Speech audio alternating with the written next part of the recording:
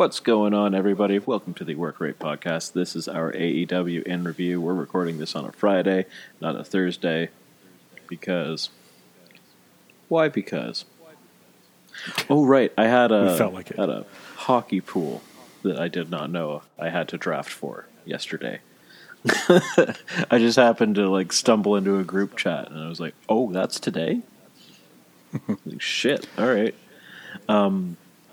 Yeah. When he texted me that, I was like, that's the most Canadian thing he said to me in a long time. Oh, yeah. There's just a hockey draft I'm supposed to be in tonight. I didn't realize I was in it.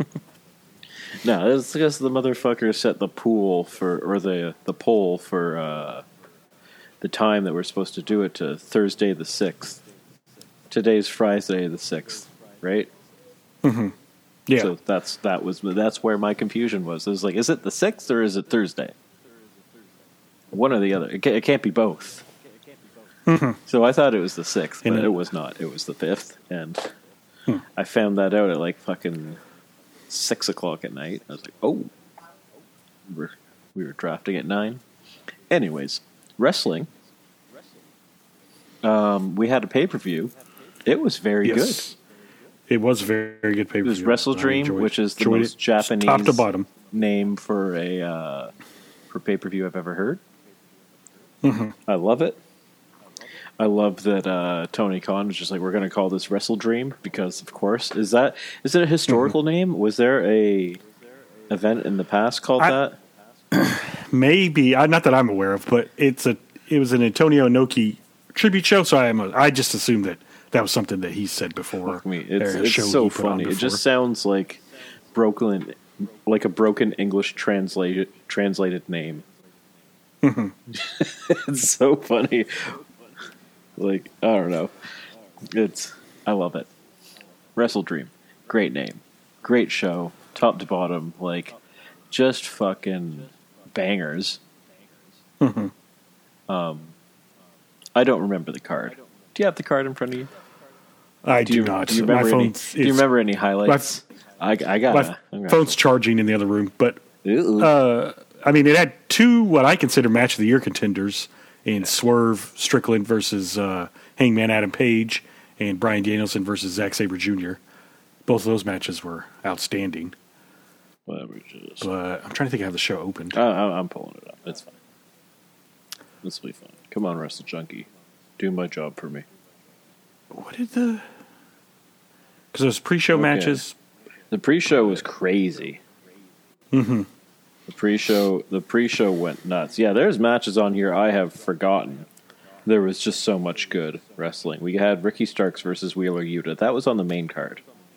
Mm-hmm. Let me see. Do they even have the undercard on here? I don't think they do. What was the undercard? It was great. We had War Master. Yeah, versus Claudio, which was an awesome match, and Claudio won, and they teased that I'm assuming probably at next WrestleMania weekend at the next Bloodsport they'll do a rematch, which would be fantastic. Awesome. Yeah, I wasn't sure if the crowd would know who he is. They should. He's from the Seattle area. I think that's why they had him on the show. Yes, he was local. He's the most Washington State man. Yeah. This fucking Washington State has a lot of black metal ass dudes out there. There's a whole Cascadian black metal scene. They all live in Olympia or Portland. I was gonna say he has on his trunks all the pagan symbols all over his trunks and stuff. Exactly. He's a Norse ass motherfucker. Yeah, he looks like a modern day Viking. There is a fucking gnat in my beer. Get out. Oh no. Jesus. Just sitting on top of the foam of my Guinness. Little fucker. We had on the pre-show there was also that just insanely teams of mixed tag of Athena and Billy Starks and Kojima and Keith Lee versus Shane Taylor. Was it Lee Moriarty? Yeah, and Mercedes. Who else was on the team? Diamante and oh my gosh, I forgot No, her it last was name. Lee Moriarty, Shane Taylor, Diamante, and what's her name? The vet. She's a veteran. Yeah. Hold on. Mercedes Martinez. There it is. Yeah, and she. I almost said Mercedes Monet, and I was like, when their team came out, I was like, oh, just make that a faction. I was like, this is a great faction. Like Mercedes and Diamante and Shane Taylor and Lee Moriarty. I was like, oh, they fit. I know they work well together. On Ring of Honor, Shane Taylor's trying to rebuild his Shane Taylor. What was his faction? Shane Taylor Productions. Shane Taylor Productions or Promote? I think it's Productions. Promotions. Okay, yeah, promotion. Something like that. Promotion works better with wrestling, so that's probably what it was. Yeah.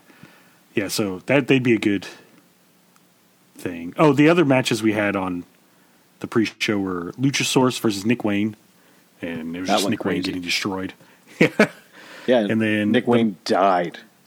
Didn't he beat him with a punch, right?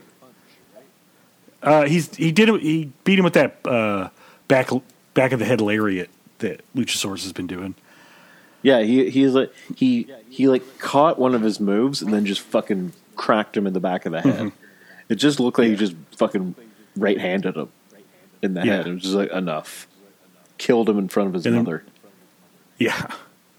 And then we had the main event of the pre-show was the Acclaimed and Daddy Ass versus TMDK of Bad Dude Tito, Mikey Nicholas, and Shane Haste. Which Bad Dude Tito cool. looked incredible. Yeah, that's really the first time I've really seen him wrestle outside of when I see him on Bloodsport. Yeah, I've seen him on Bloodsport, and it's like, guys, you can almost only do so much on Bloodsport. Like, Bloodsport is what it is. And there was a certain point when they just had too much Bloodsport. Like, they were putting them on too much, and it just sort of was a lot of the same thing. Yeah, it's really good when it's just once a year type of show. Yes. There was one year, I think, where they put on 3 in 1 year. That was too much. Well, it was during the pandemic, right? So they were doing a lot of, like, studio show recorded. Yeah, I remember one Bloodsport, the first one that Mox was on, or one of the first ones Mox was on was during the pandemic, and they were like in like a parking garage or something. Yeah. And which is a cool setting for a show like that. But well, I was watching, I was like, oh my God, this guy, especially, he's in the perfect place with New Japan because he can fucking, I don't know. He's got something. He's got the moveset and the look. He looks like 80s Steiners. Yeah, especially with the tights he was wearing too. Yeah, but he's got the MMA background. Like, he's a legit MMA fighter. That's his background. He can wrestle like crazy. Lots of MMA fighters have the amateur wrestling background, so he has that. He's got the singlet, he's got the hair, he can move. He was doing aerial moves. I was like, oh my God, like, this is the guy, this is the type of guy that gets over in Japan. Like the big burly Gaijin. Like, I don't know, he reminded me of like Albright back in the day. Yeah. Gary, but like a more athletic Gary Albright, or a more or like fucking, just all those, the American guys, like in the early 90s. He reminded me of those guys in Japan. Yeah. Like, I was super impressed. Because before, like, Bad Dude Tito to me was just very boring. Like, he just blended in with everyone else in Bloodsport, but like in the professional wrestling setting, he jumped off the screen to me. I was like, holy fuck, this guy's legit. He's real good. Yeah. I like the faction that they're into, the Mighty Don't Kneel, with those guys and Zack Sabre Jr. Yeah, it's a weird faction because it's like, it's super boring. Like, they're on like they work really, really well, but like them as a group, it's like, it's really good that they have Zack Sabre Jr. as the lead guy because he's exceedingly funny. and entertaining in like Oh yeah, the most Dragon Bollocks. smart ass I don't know way why that possible. makes me laugh so much, but yeah. And then so the kickoff of the main show, we had MJF on his own against the Righteous, which was a fun match. It wasn't very long. According to Wikipedia, it's 9 minutes long. Yeah, it was quick. Butch from that tag team, he used to be in another tag team on the Indies, right, for a while, and he still wore like the dress shirt and black dress pants and the tie. I'm pretty sure he did. It up right now. Look him up, because I'm pretty sure he was in a fairly long-standing... He's in WWE for a while. I did not know that. Huh. I was just looking at his Wikipedia page. Was it with Dan Barry? He was with Dan Barry for a bit, yes. Maybe they won a bunch of tag teams. I think they might have even been in PWG for a bit. Maybe. His bio on Wikipedia is not very big. Yeah, a cage match would tell you. But yeah, like I heard people talk about like who are the people talking about the best big men on the indies. I heard a few people mention this guy. So I was like, ooh, I'm excited to watch this guy, and he's good. I love his Boss Man Slam. It's so good. It looks like he kills people with it. It's excellent. He's very good. He's very Boss Man. He's actually is super Boss Man. Like his look, his everything about him he's like Boss Man reincarnated. Love that. Yeah. So MJF won with the. Did he do the? Yeah, he did the kangaroo kick, and then I forget what he did. Oh, heat seeker, and then got his feet up on the ropes. So still cheating to win, which is good. I just have to. I had the door open because it's nice and cool outside, but there's a bunch of gnats coming in, so they're all on my wall. I just realized, so I'm just gonna take a moment to close my door here. I'll just go to the next match, which was on the pay-per-view, which was Eddie Kingston versus Katsuyori Shibata for the Ring of Honor World Championship and the Strong Openweight Championship. So Shibata had a chance. The commentary was saying he could be the modern Triple Crown champ if he won, because he's already got the Ring of Honor Pure title. Yes. Which would be nuts. But this match was great, too. A lot of the opening matches weren't very long, which I kind of like, because this was a Japanese tribute show, so it's kind of like a Japanese style pay-per-view where the opening matches are all pretty short, and then you start getting into the epic matches at the end. Yeah, like the last 4 matches are all over 20 minutes. But this match was great. It was definitely strong style personified of Eddie Kingston and Shibata just punching the shit out of each other the whole match. They fucking knocked the shit out of each other. Eddie cracking Shibata in the head. I was like, man, don't kill him. Yeah. I love that. The guy almost died from brain damage. I love that since Shibata's interviewed Kawada, and Kawada told him to start using the powerbomb, that's what he's been doing, and that's how he's been winning matches. So that's cool. Kingston won with a powerbomb. After what's this back fist called? The Hurricane? Shuriken, did the Hurricane into a power... Yeah, did that into a power bomb, which was cool. No, I loved it. That was a phenomenal match. It was... And I like Kingston letting Shibata soak in the adulation, because his mentor was Inoki, so Shibata got to stand and then letting Shibata leave with his music was cool. Yeah. As well. Yeah, no, I love it. It was funny. I texted you beforehand. I was like, are we going to get Triple Champ Kingston? And then I realized there's no way Kingston's wrestling a Pure Rules match style here. Yeah. Although, he doesn't do closed fists. Yeah. Not really. But the Pure title wasn't on the line. It was just the ROH title and the Strong Openweight title. I love that there's just a bunch of different Triple Crowns. Or like, I think Rey Fenix is one of the few that's had it. They mentioned it in this match. He's a Triple Crown winner in AEW, as is somebody else. I can't remember. But probably like guys that you wouldn't expect to. I think it's Kenny. Kenny makes. I don't think Mox has ever had the tag titles, so it wouldn't be Mox. It's Kenny and Ray Phoenix and maybe one other person, but I think it might just be Kenny and Ray Phoenix. And Ray Phoenix got it by accident. Yeah. So after the Shibata Kingston match, we had Chris Statlander versus Julia Hart, which I really enjoyed this match. This match was great. Good. It was short, but it was good. Oh, wait. I'm just going to turn down my volume. Oh, no, that's not it. I don't know. Maybe it's yours. I just heard a faint echo of myself. I'll turn it down a little bit. Sometimes it's like turn down the volume of the computer and then turn up the mic a bit. Helps. Sometimes that helps for me. This match was solid. My favorite part of the match was Julia Hart going to do the mist and getting it kicked out of her face. It was awesome.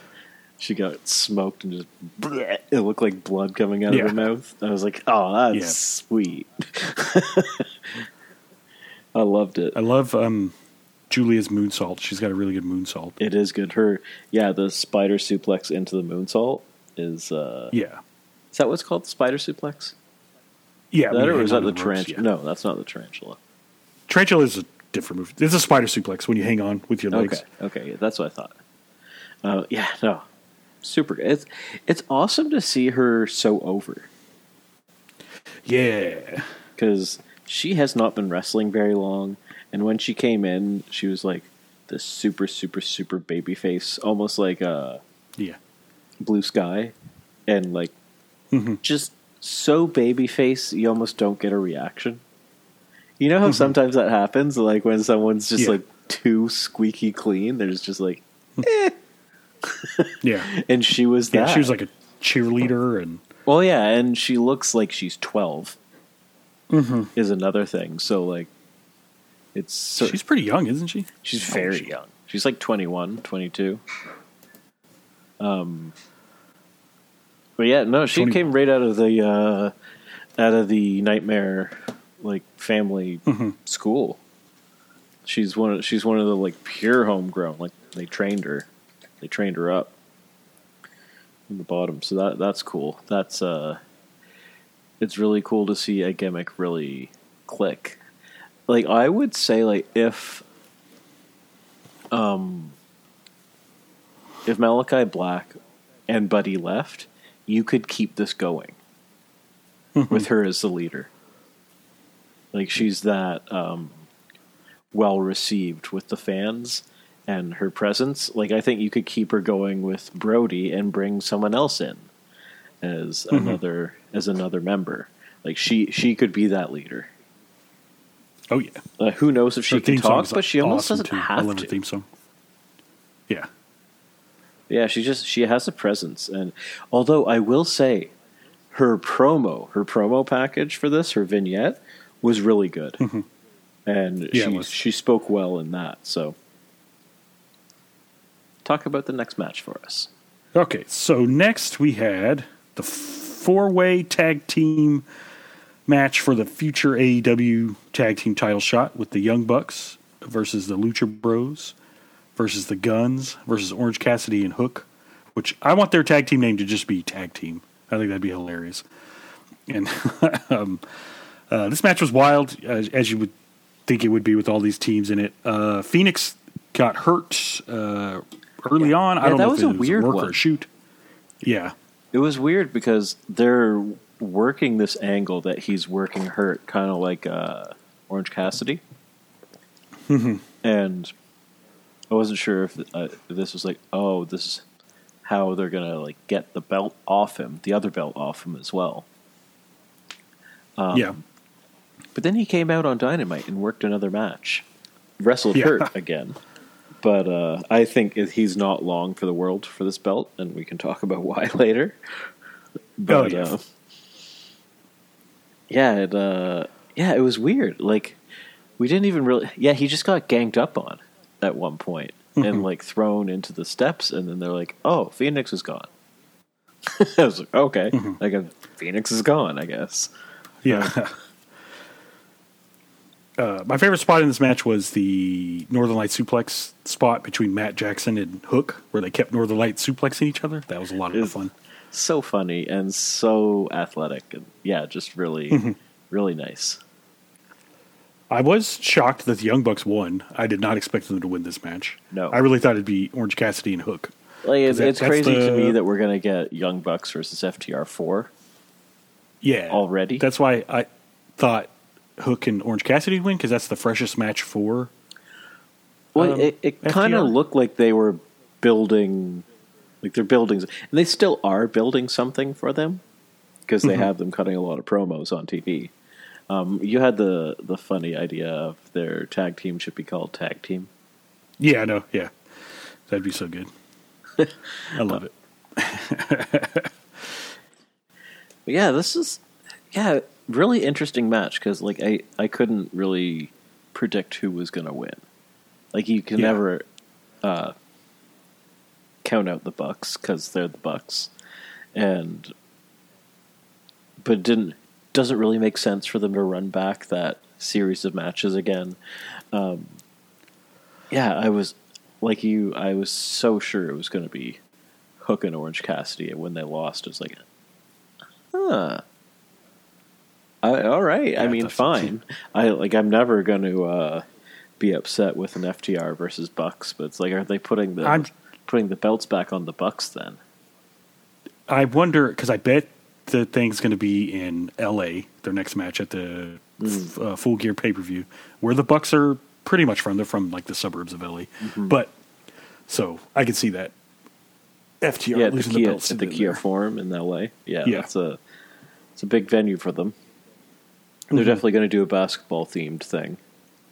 Oh yeah, they had the winning time graphics and stuff, which that show got canceled. And then I saw that they're going back to the regular Full Gear.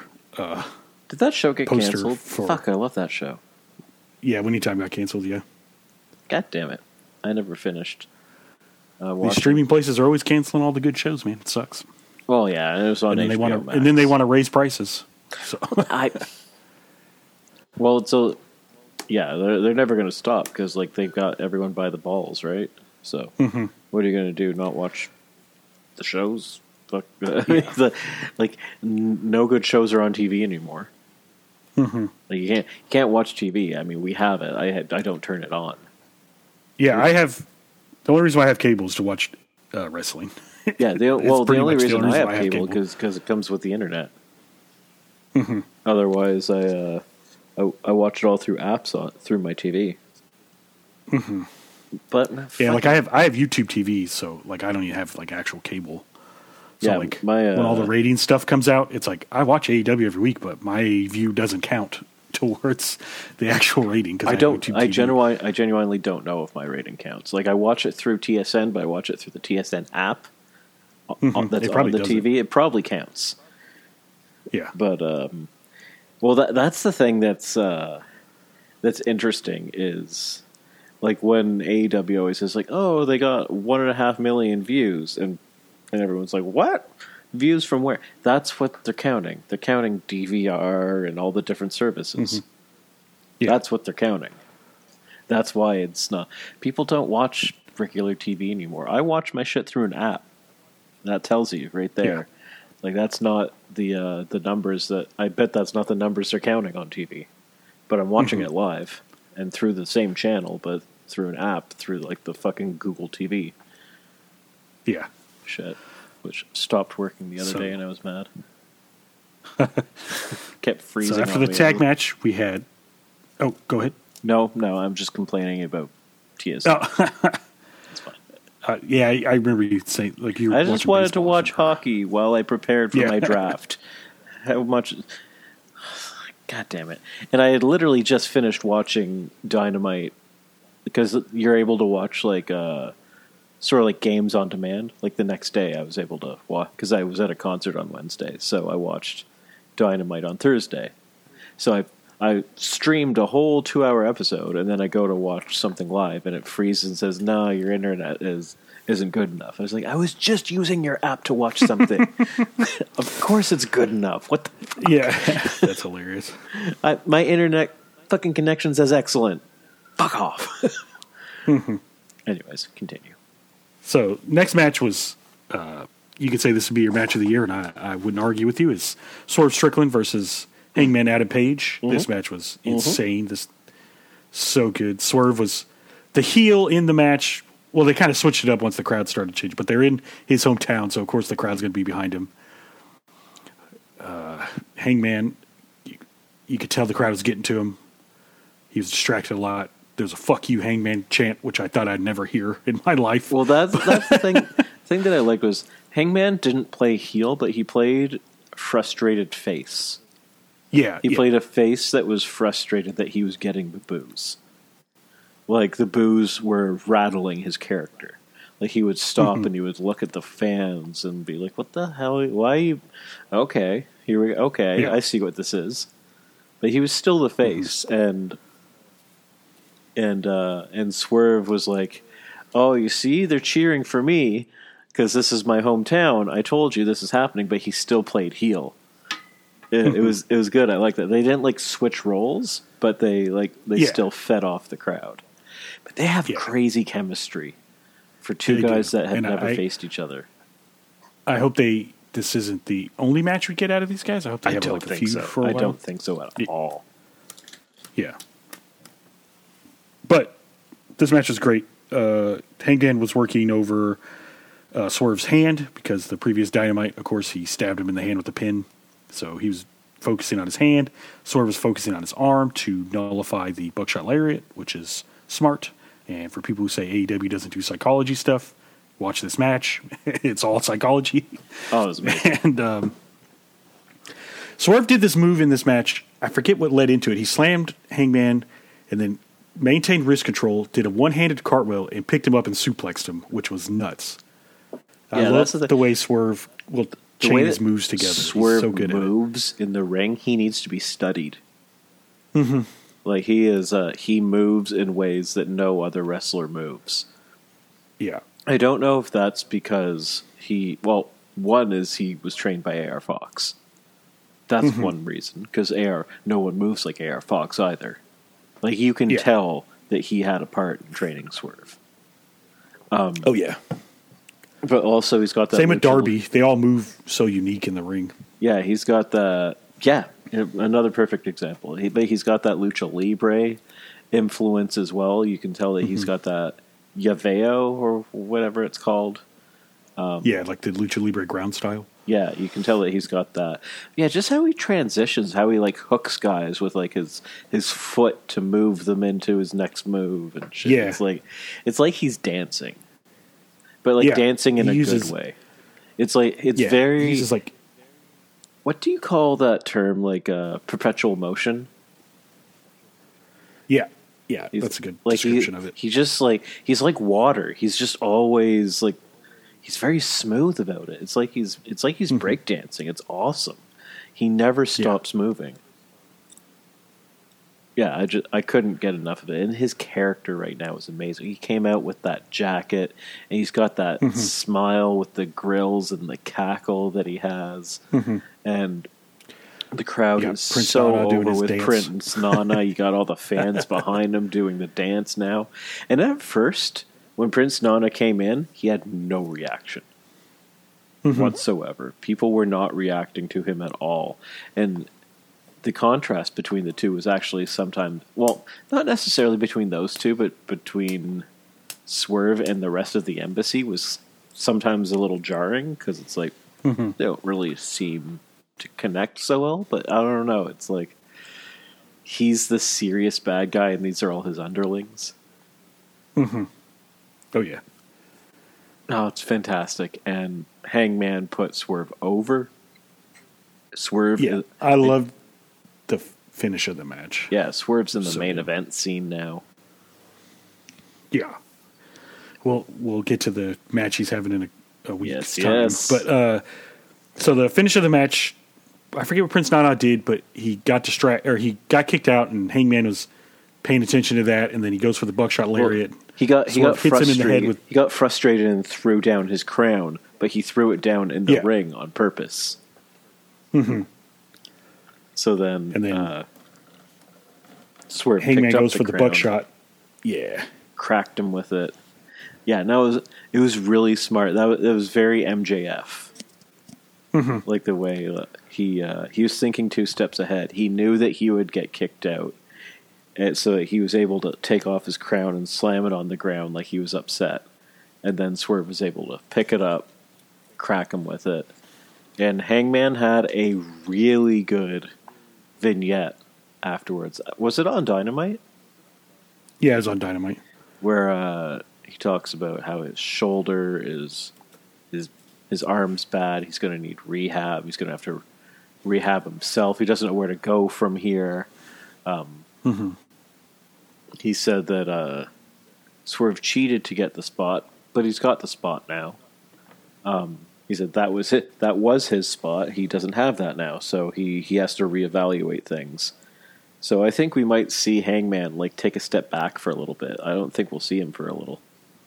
Well, for Super Tuesday, they announced a match with Hangman. Oh, fuck. Coming up. Never mind. So, I lied. When we talk about Dynamite, so anyways, that was a lie.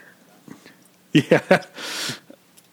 But so, yeah, Swerve wins. Great win for him. His ascension is almost complete. I kind of want him to be the one to take the title off MJF now, but I know they're doing the big... But with Cole Adam Cole has to have 2 ankle surgeries now, he said.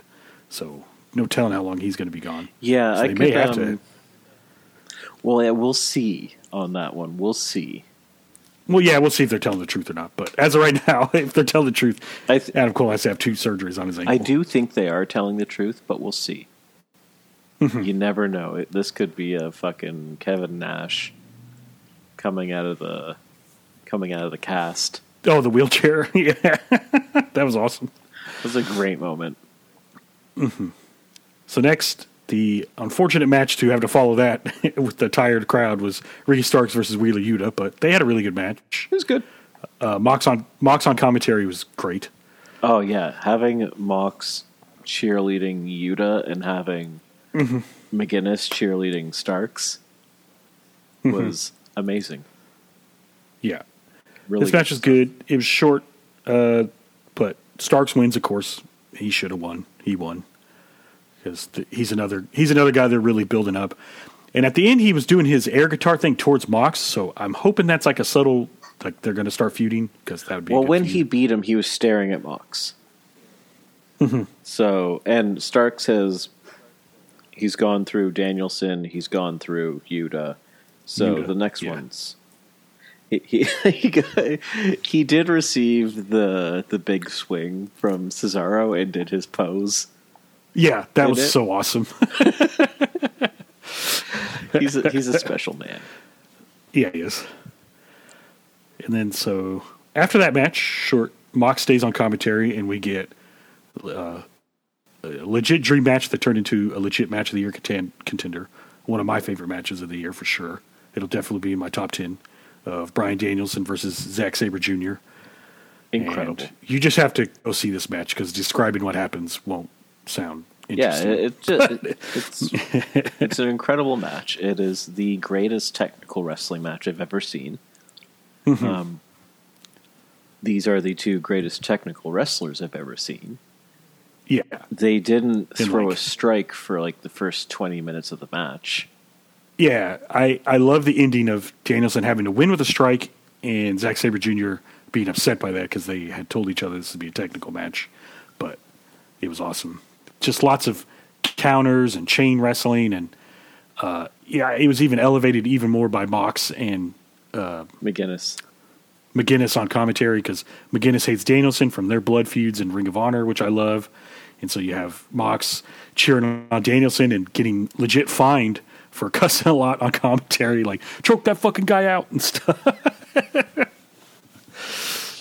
Which was awesome. Amazing. Oh my god. The at the end of the match, Mox looked like he had just had sex. Yeah, he said, "Holy shit!" He just went. His feet were up on the commentary table. And just goes, holy shit! Yeah,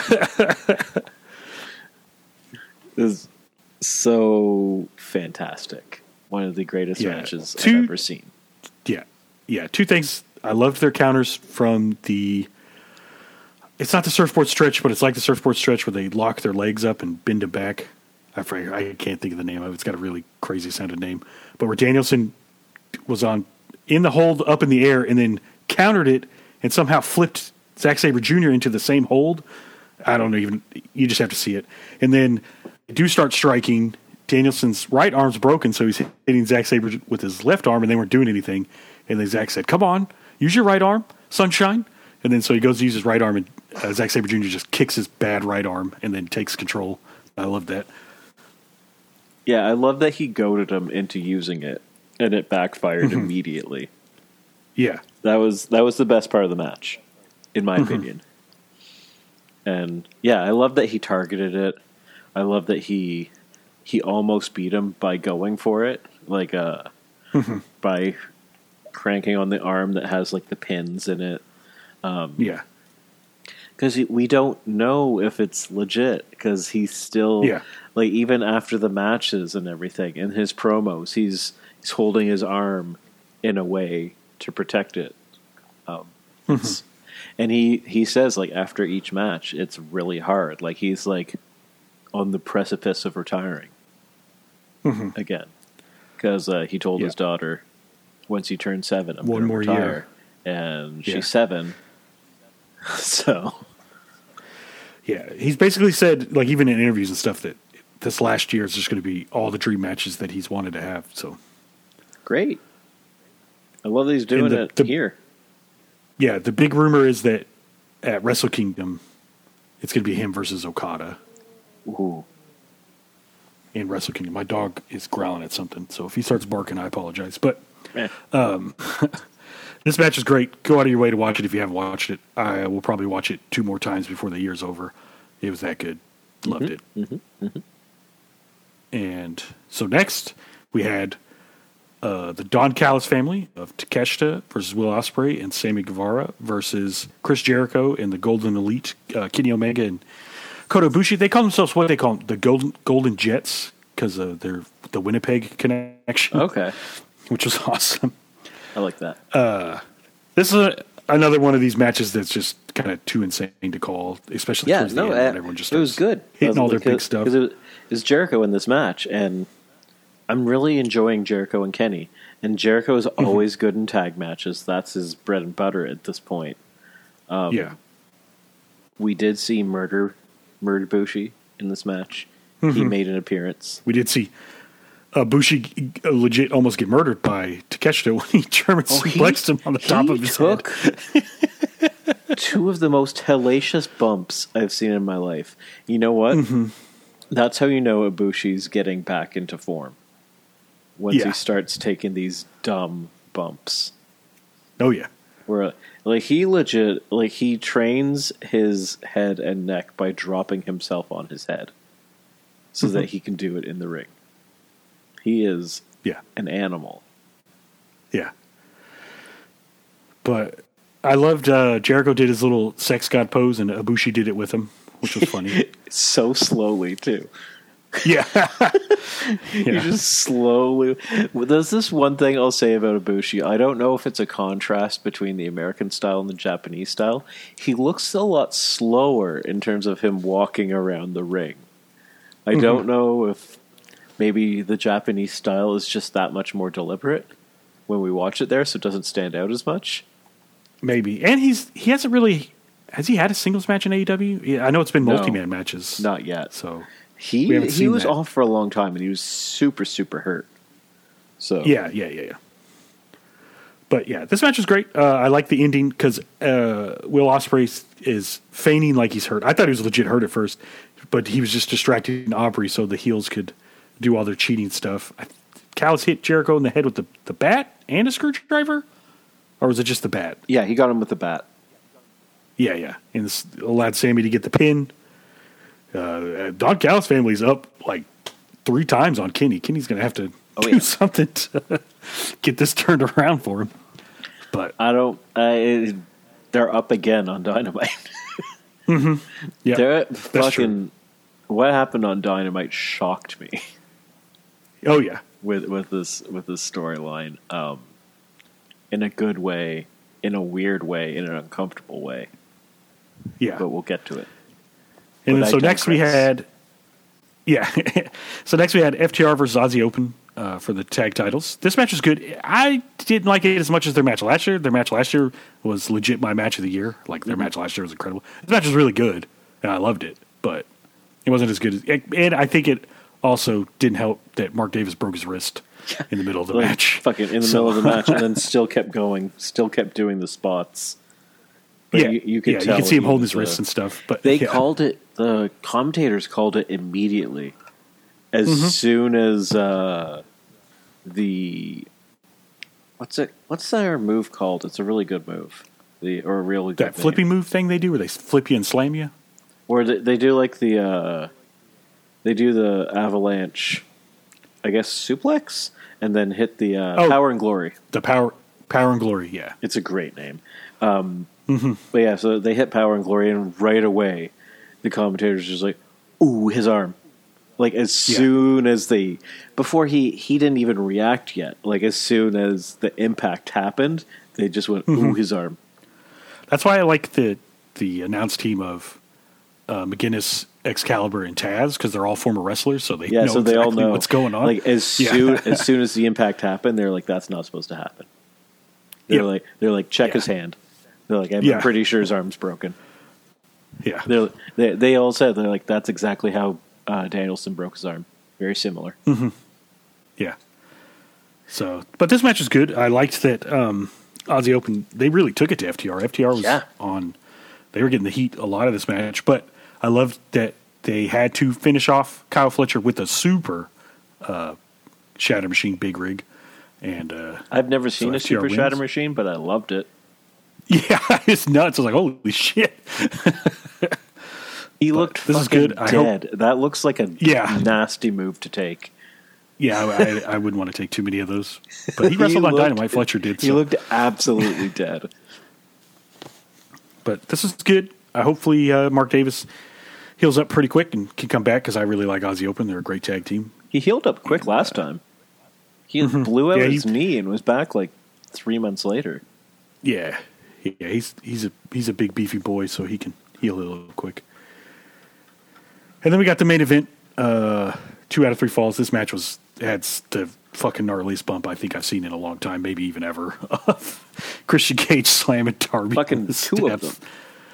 Yeah. Yeah. Yeah. Christian Cage is on the run of his life. I think this is the best run he's ever had. Oh, for sure. Legitimate. Yeah, this is amazing. He's killing it. And do you remember, like, a couple months ago, everyone, and we probably even said it too, like, they're not doing much with the TNT title. They got to revitalize it, and then Christian Cage has completely done that to where it's main eventing a pay-per-view. Yeah, when I saw this match at the top of the card, I was like, oh, that's a little disappointing. And then I watched the match. And I was like, Christian Cage is a fucking nasty, nasty man. Yeah. I can't believe they even clear that spot. The steps, yeah. Yeah, like how do you possibly take that spot and not risk paralyzation? Yeah, I don't understand. Know. Darby's superhuman or made of elastic or something. But even after that, when they so he gets counted out after that for his first pin or loss. And then when they're stretchering him out, Christian does a frog splash from inside the ring to the damn stretcher. Incredible. And then just a sick man. Yeah. And then so he's already torn up the ring. He's tearing down the ring to expose the wood. And then he accidentally spears the ref. Nick Wayne comes out. And at that point, I was like, oh, yeah, Nick Wayne's definitely turning. He cracks Darby in the head with the belt. Darby loses. Sting comes out. They start beating up Sting. Sting's about to get a concerto, which I was like, please don't do that to a 63-year-old man. And then we get a Grindhouse feature presentation type thing playing on the Tron. You think you know me. Dude.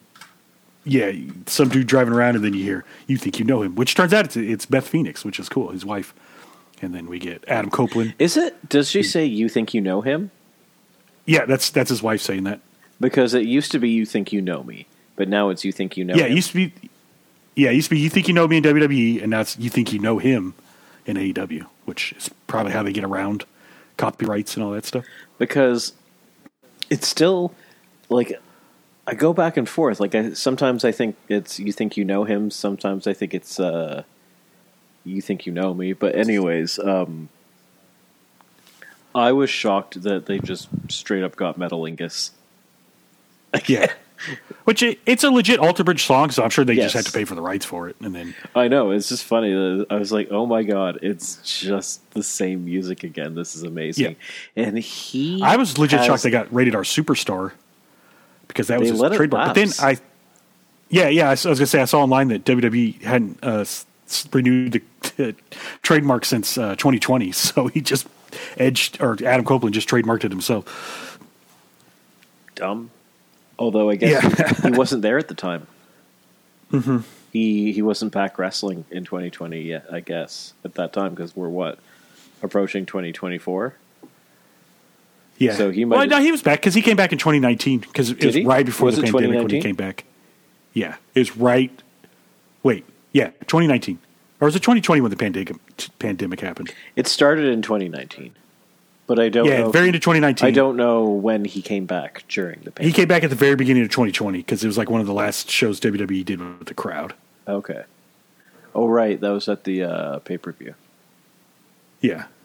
At the Royal Rumble. He makes the best returns / debuts. Yeah, he does, because you could see the emotion on his face. Yeah, the way he comes out. And he was my last favorite WWE wrestler. He was my last favorite before I stopped watching. Yeah. Like the No Mercy days. The diggity dog.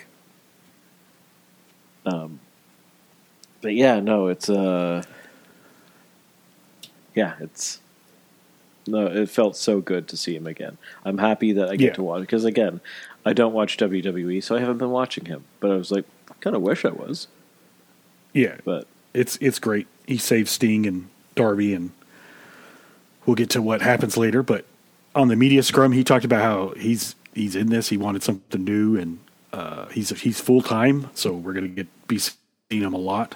Yeah, they said that he's going to fill the role that Punk filled.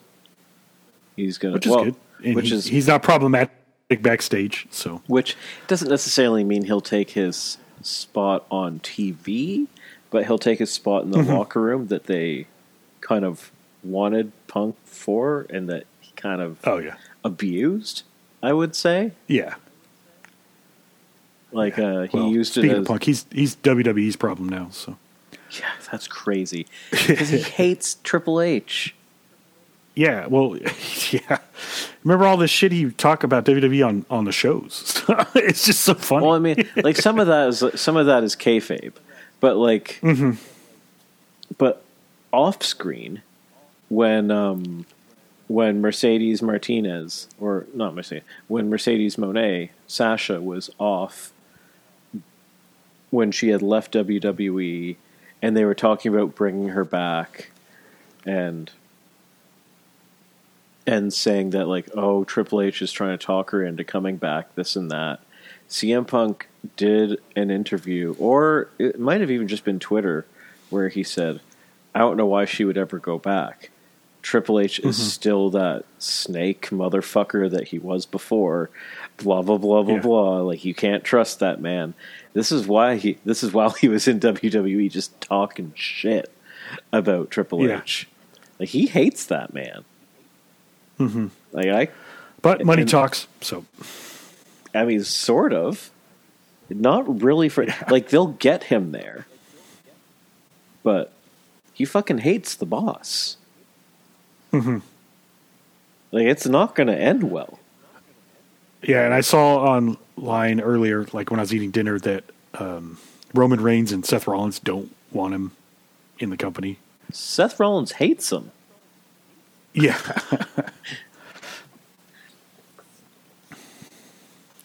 It's bizarre. It's really bizarre. Yeah, it is.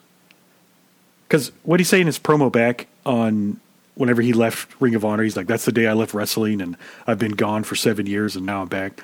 So is he technically, quote unquote, not wrestling anymore now that he's back in WWE because it's not real wrestling or whatever he was saying? But whatever. If he would have just been cool and not tried to fight people backstage, he'd still be in AEW. It's ego driven. That's the only reason he's going to WWE. It's because he got kicked out of AEW. That's the only reason why. Otherwise, he wouldn't go. Like if his contract ran out at AEW, he wouldn't go to WWE. It's because he got kicked out, and the man's got an ego. Yeah, he wants to go. He doesn't want to be looked down upon. But like that ship has sailed, my friend. It'll be really funny to see all the people who were shit talking Punk all of a sudden flip flop again, as they always do. Oh yeah. In our Facebook group, I made the post of the article saying that he might come back, and I said, "Well, a lot of you guys are going to be giant Punk fans now." So, well, one of our good friends already flipped his opinion immediately, and he's a self-professed "I've always hated Punk" guy, and even he was like, "Oh, if he showed up at what they have the Survivor Series? Not Survivor Series, but the War Games? War Games? Maybe War Games, but aren't they approaching... Oh, no, I guess they're not. What do they call it? Elimination Chamber? No. Anyways. That's in February. Okay, yeah. No, he said, he said, like, what do they have coming up? If he comes back, it's going to be at Survivor Series because that's in Chicago. That's okay. when that's taking place. He's like, oh, if he showed up at this place, it would be really cool. It's like, you fucking hate the man. You've been trashing him for months. Yeah. And now all of a sudden it's like, oh, if he showed up there, it'd actually be pretty great. What do you mean? Yeah. Anyways, on to Dynamite. I thought Dynamite was pretty good. I liked it a lot. Yes. Don't remember everything that happened, but... And my phone's in the other room, so I can't look it up. Oh, try and look it up again. Okay. Oh, but yeah. Looking up AEW Dynamite card brings up, like, Dynamite cards from, like, 4 years. What was the date on Wednesday? I don't know. The 4th? Yeah, the 4th. Card. October 5th? No, that's last year. 2023. It was the 4th. Preview. Okay, results coverage. Giving a website I don't like a click. There we go. Results. Wrestle Junkie. Okay. This is riveting podcasting. Us looking stuff up. Oh yeah, it's fantastic. Me just going da da da da da as I look through this. Anyways. Well, we started the show with Rey Fenix, right? Yes. Well, at first it was a backstage interview with Jericho and Kenny. Oh, yes. And then Edge walks up. Edge walks up. He's just like, hey, maple syrup, Canadiana, blah, blah, blah, Winnipeg. Yeah. And then he's like, hey, Jericho, how you doing? Good to see you. And Kenny looks kind of put out by the whole scenario, which was interesting. But Kitty said, your debut had me on the edge of my seat, which is funny. Kenny's so corny. I love how corny that man is. Mm-hmm. Apparently, in the press conference, the wrestlers couldn't stop calling him Edge, and Tony kept trying to. That makes sense. I still want to call him Edge because he's been Edge the whole time I've seen him wrestle, so it's hard. He is Edge. He's Edge. Also, I love how many Adams there are. Somebody, was it you that showed that to me on the AEW roster page? There's just three Adams. Adam, and it's back just, to back. Adam. Adam. Yeah. Yeah, it's very funny. It's good. Adam. And then so from that we go to our title match of Ray Phoenix versus Nick Jackson. Phenomenal match. And yeah, this match was awesome. This match is crazy. These guys have such incredible chemistry. The cutters in this match. Oh my word. Cutters at this point are boring. At this point in wrestling, cutters are boring. The cutters in this match, like fucking avalanche off the top rope, fucking springboard cutters, the fucking spikes they did to each other. These guys know how to sell like nobody I've ever seen. Yeah. Matt Jackson sells like Wile E. Coyote. Yeah. Whenever you have Nick Jackson and Phoenix in a match, there's going to be some Canadian destroyers, and we got some of those. We got cutters, like you said. We got poison ranas. We got it all. This match was awesome. I loved Nick doing his see ya kick, but Phoenix moving, and then Nick kicking the ring post. Yes. Nice touch. Here's the thing. With these two guys, everyone says that these two guys, they just dance, it's just choreographed, it's just blah, blah, blah. These guys were selling injuries the whole match. Ray Phoenix was literally falling apart.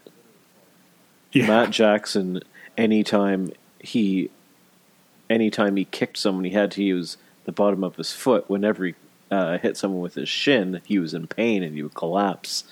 Like, this is great. This is awesome stuff. It goes right against what everyone always says about both these wrestlers. It's the same as Orange Cassidy before them. Mm-hmm.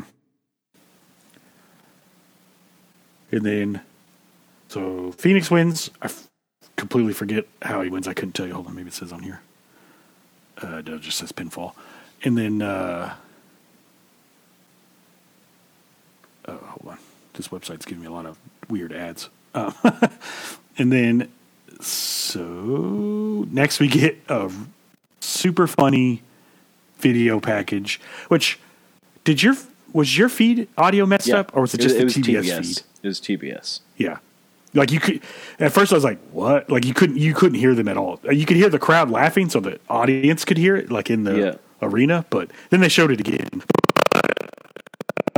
So we get Adam Cole going to Roderick's house, and Adam's standing outside, and then you see the door open, you just hear, Adam! Adam Cole's like, I'm standing right here, Roderick, you don't kind of yell at me. And he comes in, he's like, I got you a present. And he gets him a little scooter, and it's them scooting around Roderick Strong's house, and the Kingdom looks bored and pissed off. And then Adam's like, okay, man, I got to go. I gotta have these surgeries. And Roderick's like, come on, I really needed you for something. I need you to help me rearrange the house. And he's like, I got a broken ankle, man. What? And like, but you know function. You're good at interior design. So then Adam Cole's got to rearrange Roderick's house with a broken foot. Just funny stuff. I love it. The music they had. Yeah. When Adam Cole was moving the furniture, I don't know what music it was. It was so out of place and so funny. It was almost like montage. It was montage music for a movie. I was gonna say it was 80s montage music to the max, but yeah, I don't know the actual name of the song. It was so funny, and then afterwards, Roderick is like, "Oh my god, thanks, Adam. This looks so good," and it actually looks like shit.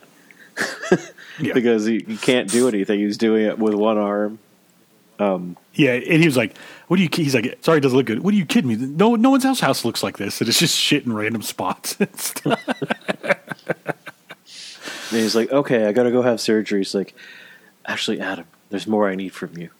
And Adam, he goes, "Adam, there's more." And when he does it, Adam Cole just like shivers. He's like, "Ugh." Yeah.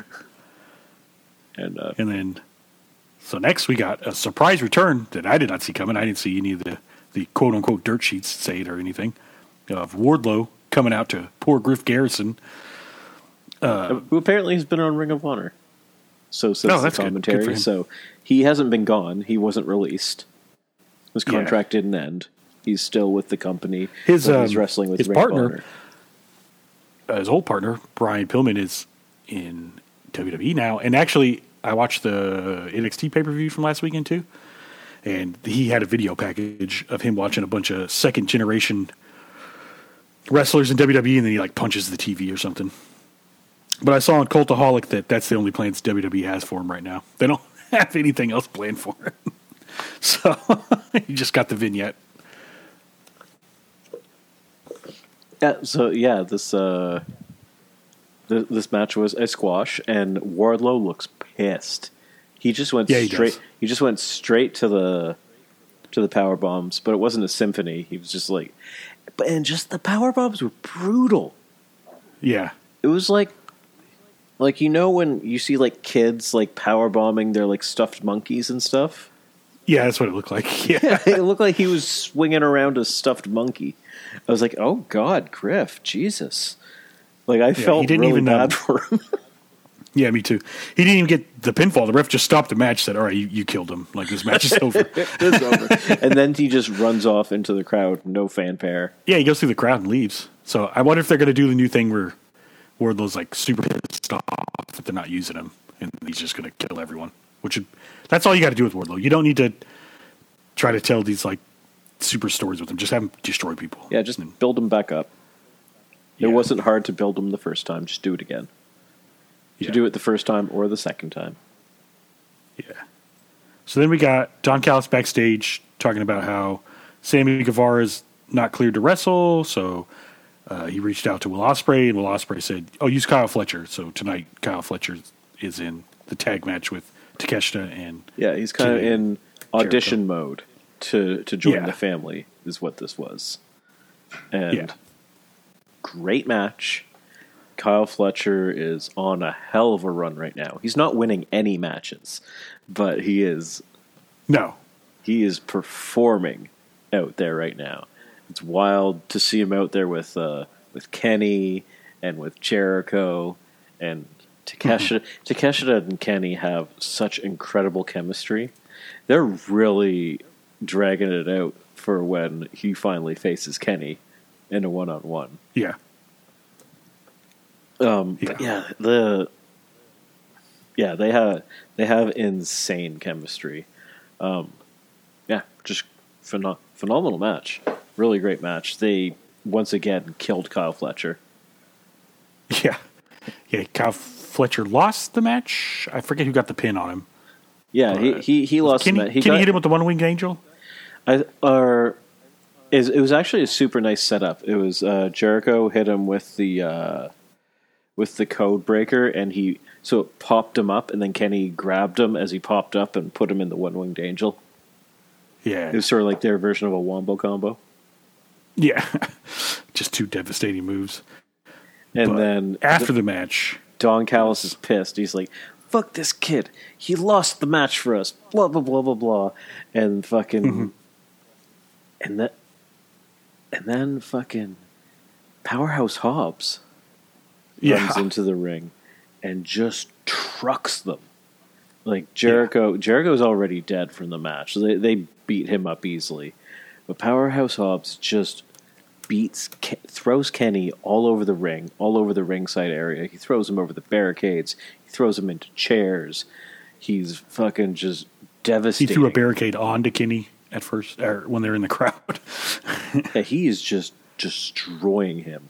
And this whole time, I'm like, this is incredible.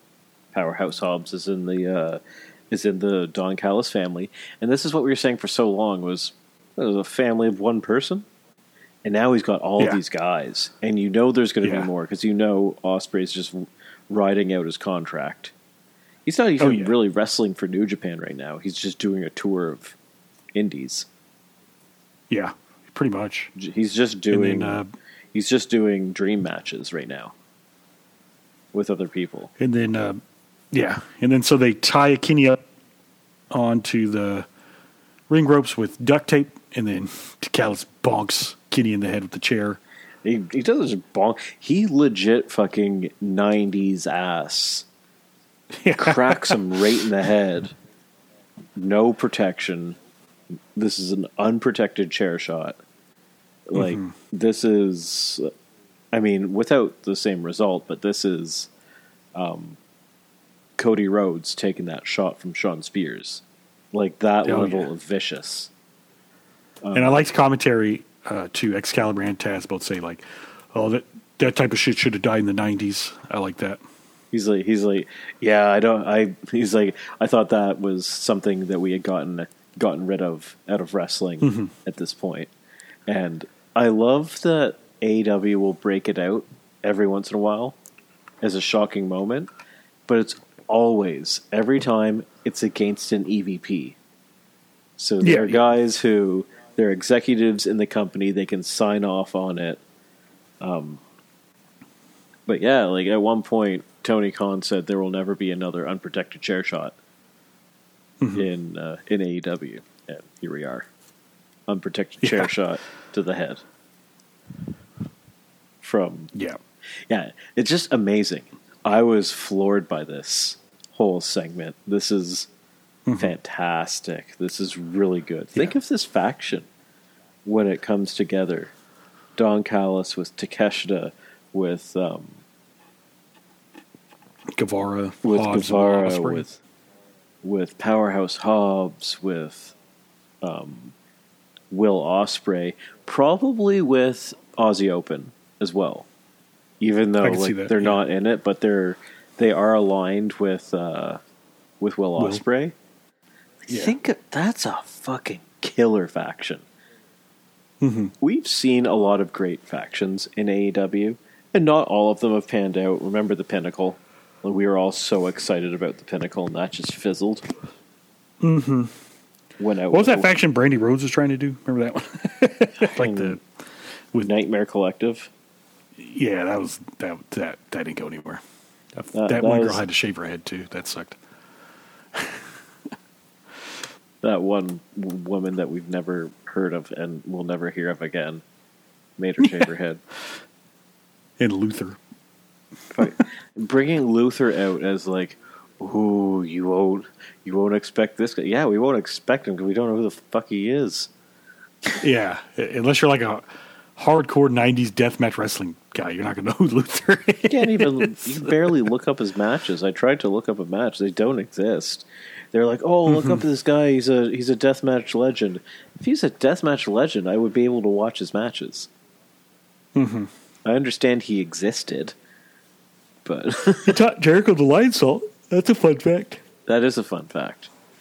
I like Luther though. This was cool. But so next was the Acclaimed in Daddy Ass versus the Butcher Blade and Kip Sabian. This match was very, very short, but I believe it was short because they ran back the video that didn't work for Adam Cole. So I think this match got like a third of it cut out of it.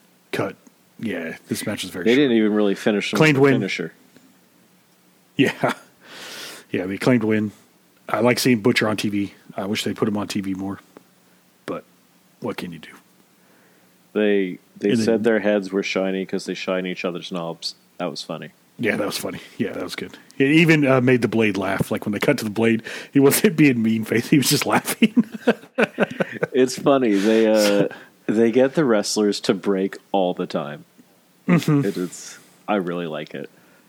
Yeah. And then, so after this match, we got the next part of the Tony Storm interview with RJ City, which was hilarious. I loved it. Where she's talking about how she's been wrestling for so long, and he's like, "But you're so young." She's like, "You're right. I'm timeless Tony Storm." It was so funny. He's like, "You're not old." She's like, "You're right."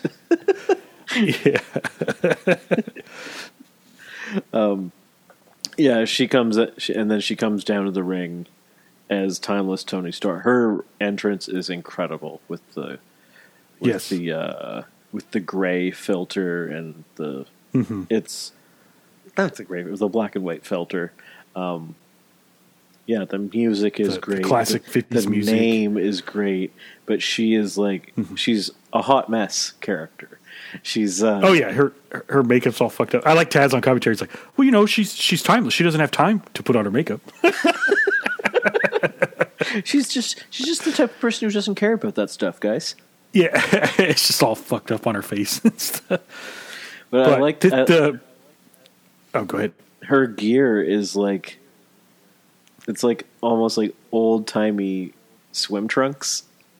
Like she's dressed like a. It's plain black. It's high waisted. It's kind of like Marilyn Monroe. She's dressed like how the.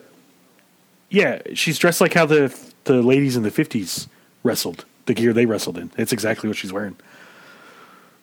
There's a ladybug on. And because she's not wearing the fishnets like she used to, and she doesn't have like the combat boots that she used to wrestle in. Like she's like total like throwback now.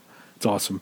And I loved during the match, she was like, "It's time for my close up," and then the camera zoomed in on her, and then I don't know how she knew this, but she threw to a commercial. Did you hear that? Yeah. She's like, "Now it's time for a message from some of our important sponsors that fund the show," and then they cut to commercial. You know what? That's she's getting that from the ref. The ref, yeah. The ref has an ear. The ref has an earpiece. They're talking to the back. Mm-hmm. Oh shit! Yeah. I just flicked the fuck out of that ladybug that was on me. You must have flicked the gnat into my room because now I see it flying around my water. It went through the screen. There was a second one that landed in my beer. I fished that one out too. Jeez Louise. Still they're trying to get drunk. It's Friday night. And then, so next we have Bullet Club Gold comes out. Tony Storm won, by the way. Yes. Of course. No surprise. They're really building her up. So, Bullet Club Gold came out, called out MJF because the devil mask stuff, and MJF says, "Look, man, I've done some terrible things, and I own up to it. Like, I wouldn't hide the fact that if I was doing the devil mask stuff." And then he's like, "Someone goad him into the ring, stole my mask out of my bag. I just happen to walk around with it all the time." Apparently.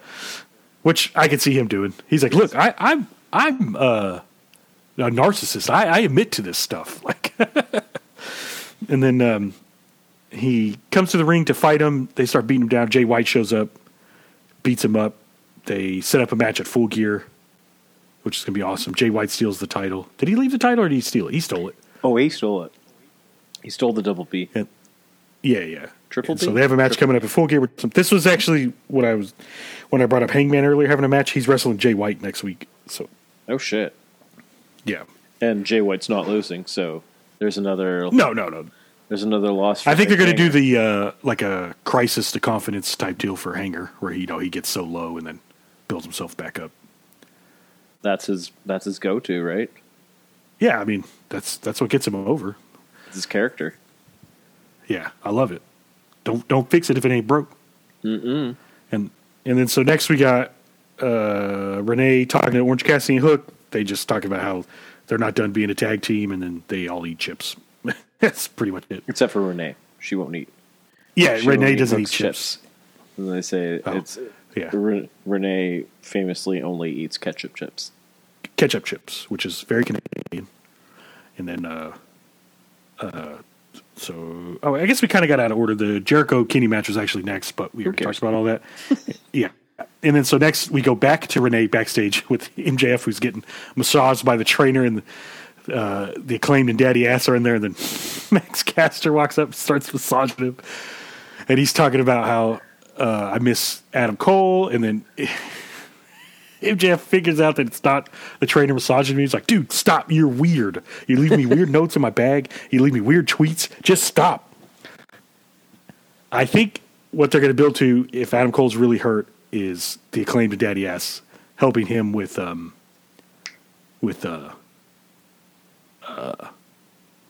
Bullet Club Gold and Jay White. Okay. Because then it's 4-on-4. I think that's what they're going to build to, because at the end when he kicks Max out, he's like, "Come on, scissor me." He's like, "No, I'm not going to scissor you." I think they're eventually going to scissor, and the crowd's going to go nuts. Yes, that would be huge. Because it's MJF doing the things that he doesn't like doing a dive, or doing or hugging, or having, like, everyone's just breaking down MJF's walls. Yeah. And then it'd be cool if they, by the time Adam Cole comes back, he's buddy-buddy with the Acclaimed, and then Adam Cole starts getting jealous of their friendship. That would be amazing. And apparently, here's the thing. I don't know if this is actually the case. I bet it is, because of the indies. But I saw someone mention that MJF and Max Caster are really close, but that they probably could be referring to the messages that MJF is referring to in this bit. Oh yeah. If you ever see the tweets that Max Caster, he like comment on MJF's because MJF posts a lot of workout photos on Twitter. Yes, and Max Caster, his comments are like, "Oh my God, you're so hot." And MJF's like, "I am going to file a restraining order on you." Yeah, you are a creep. Yeah, it's very good fun. stuff. I love it, but I really think it's leading to the Acclaimed helping him out, which is such a wild bit. Because then you could do Acclaimed and Daddy Ass versus the rest of Bullet Club Gold too, and that's another match right there at the pay-per-view. Yeah, no, it's great, and it's Acclaimed and the Guns. Remember, they are they're probably a forever feud at this point. Oh yeah, and you got the Guns and Daddy Ass too all together exactly again. Right. It's you know what? I think you called it right there. Yeah. And then, so after that funny segment, we get Samoa Joe as the most interesting man in the world, Dos Equis guy, talking about how he has respect for MJF, but he's still hungry for the title, and when he's hungry, he's going to eat. Just looking cool as hell in a suit, smoking a cigar, drinking whiskey, I assume. Yes. No, it's I love this. I love this Kingpin version of Samoa Joe. I like this mob boss King Shark version of. Oh yeah, and Samoa Joe's legit one of the best talkers they have in the company. So vignettes of him talking, I could watch all day. He's a fantastic talker. WWE really missed out. Yeah, he's got such a he's very eloquent when he speaks. Yes. He's very deliberate and eloquent. You wouldn't think so. Yeah, for how big he is, and he's a big bruiser in the ring, but Yeah, he's got he definitely has a Vincent D'Onofrio Kingpin vibe and cadence to him. He's slow, he's deliberate, he's calm, he's very calm. He doesn't get angry, he doesn't get rattled. He'll break you down and threaten you and crush you verbally, but in the calmest and most menacing way possible. Very foreboding. He's extremely confident. I love it. It's fantastic. Kingpin Samoa Joe. Yep, love it. More of it. And then so next was actually the Tony Storm Sky Blue match. That was the main event match of the show.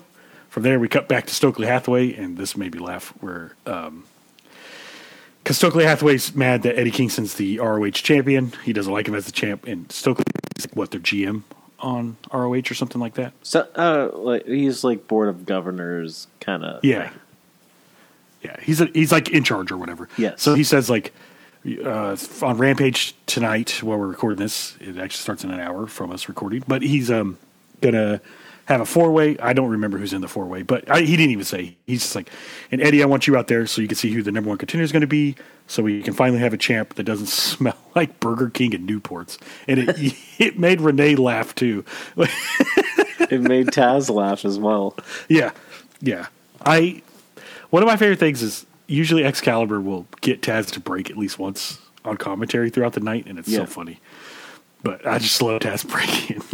It's very funny. I know Taz has got to cuss out Excalibur backstage whenever he makes him break. Because last week when they were doing the weed chant, Taz says, I never thought I'd hear a weed chant. And then Excalibur said, well, we are at mile marker 420 in the Rockies. And you just hear Taz laughing. And then so those two guys have the actual incredible chemistry. Yeah. And then after that, we get the main event segment of the show, which is Adam Copeland's big return. He comes out. Tony Schiavone's in the ring. He says, Tony, I'm so glad to meet you. Growing up, you were on WCW. I loved watching you, but I got to ask you to leave the ring because this is my time now. And then everyone starts chanting Adam, and he's like, oh, that's cool to hear. And he just talks about how... It's never heard that chant before.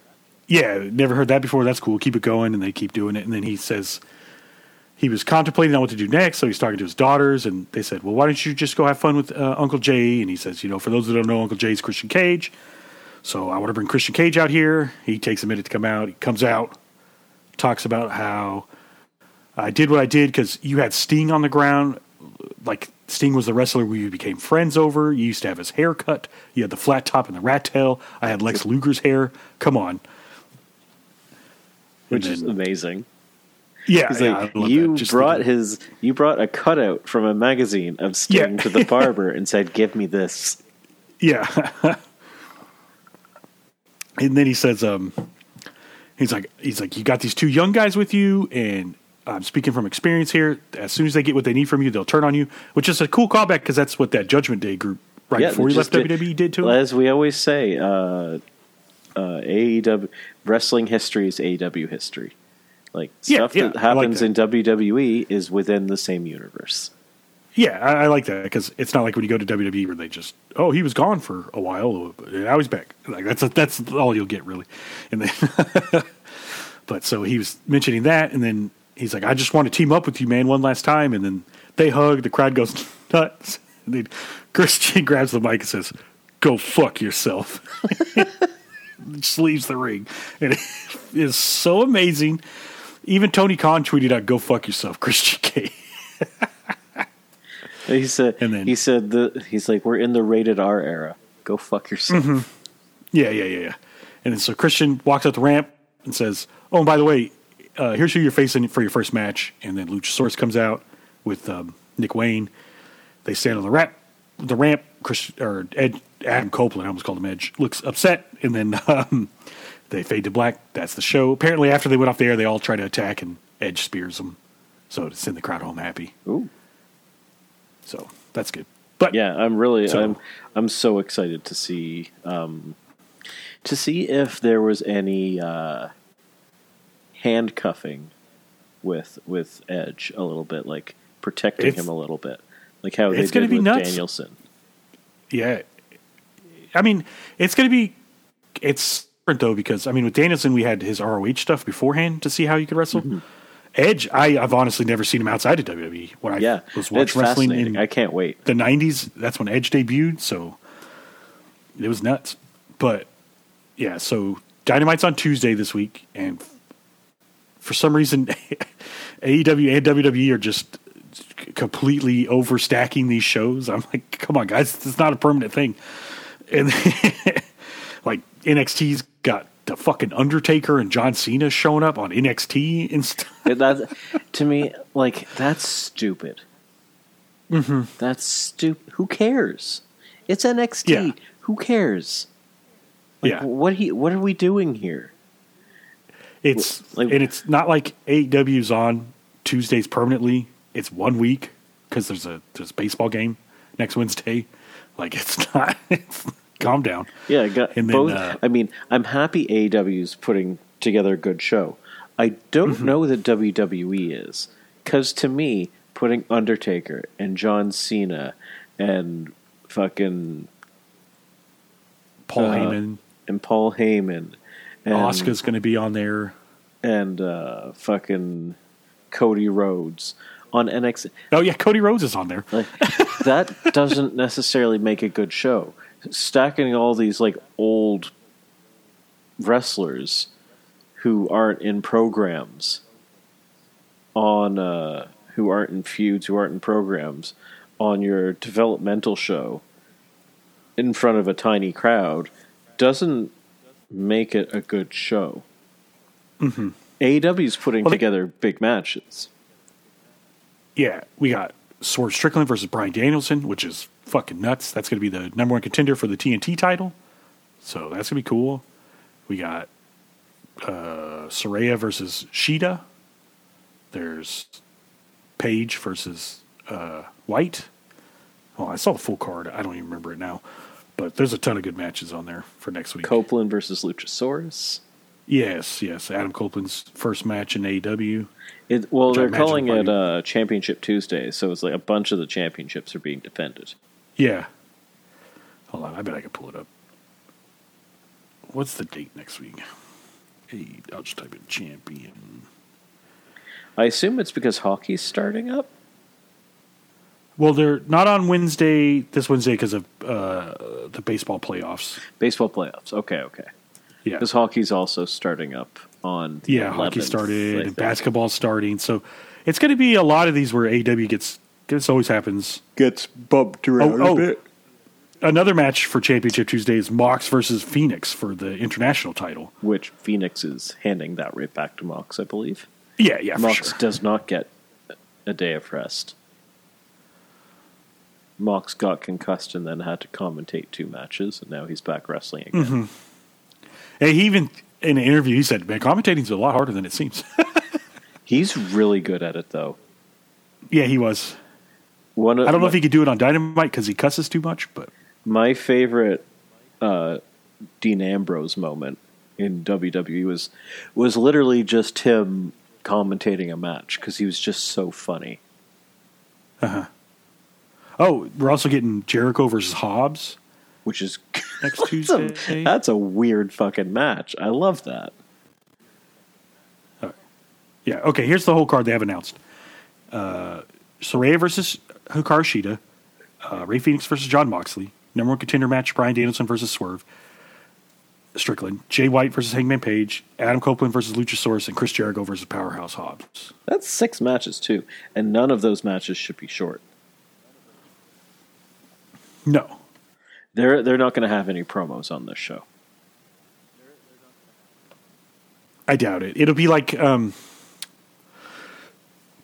the first Blood and Guts. Like the only promo they had was Miro. You remember that? It was just matches, and then Miro came out and made a promo. That's like the only promo they had. Yeah, because with it being called Championship Tuesday, I think it's it sounds like it's going to be like wrestling heavy, and I think they understand that. Mm-hmm. They want to just go like, match you can't miss, match you can't miss, match you can't miss, because they're taking this ratings thing too fucking seriously.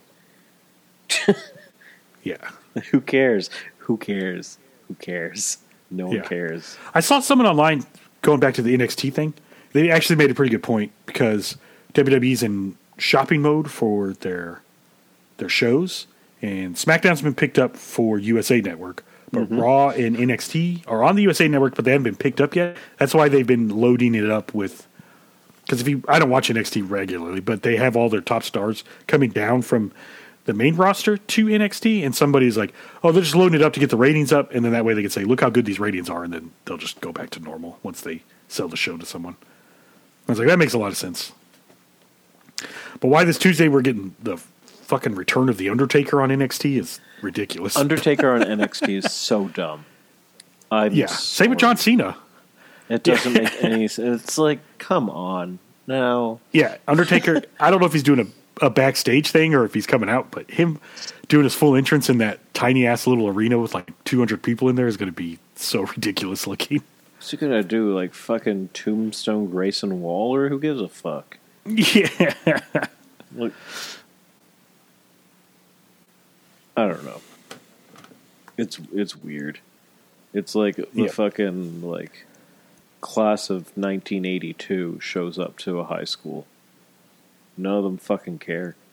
I mean, they do care. It is The Undertaker, but like I don't know. It just why don't you bring some guys that have a feud going on right now on Raw, and like bring Roman over? Like have someone from something that's happening on Raw or SmackDown bleed in. Like have someone chase someone all the way to NXT or something. Yeah. I don't know. It's odd. And I guess that's where we will leave this, because we've been going for 89 minutes. Yeah. God damn. Bye. See ya.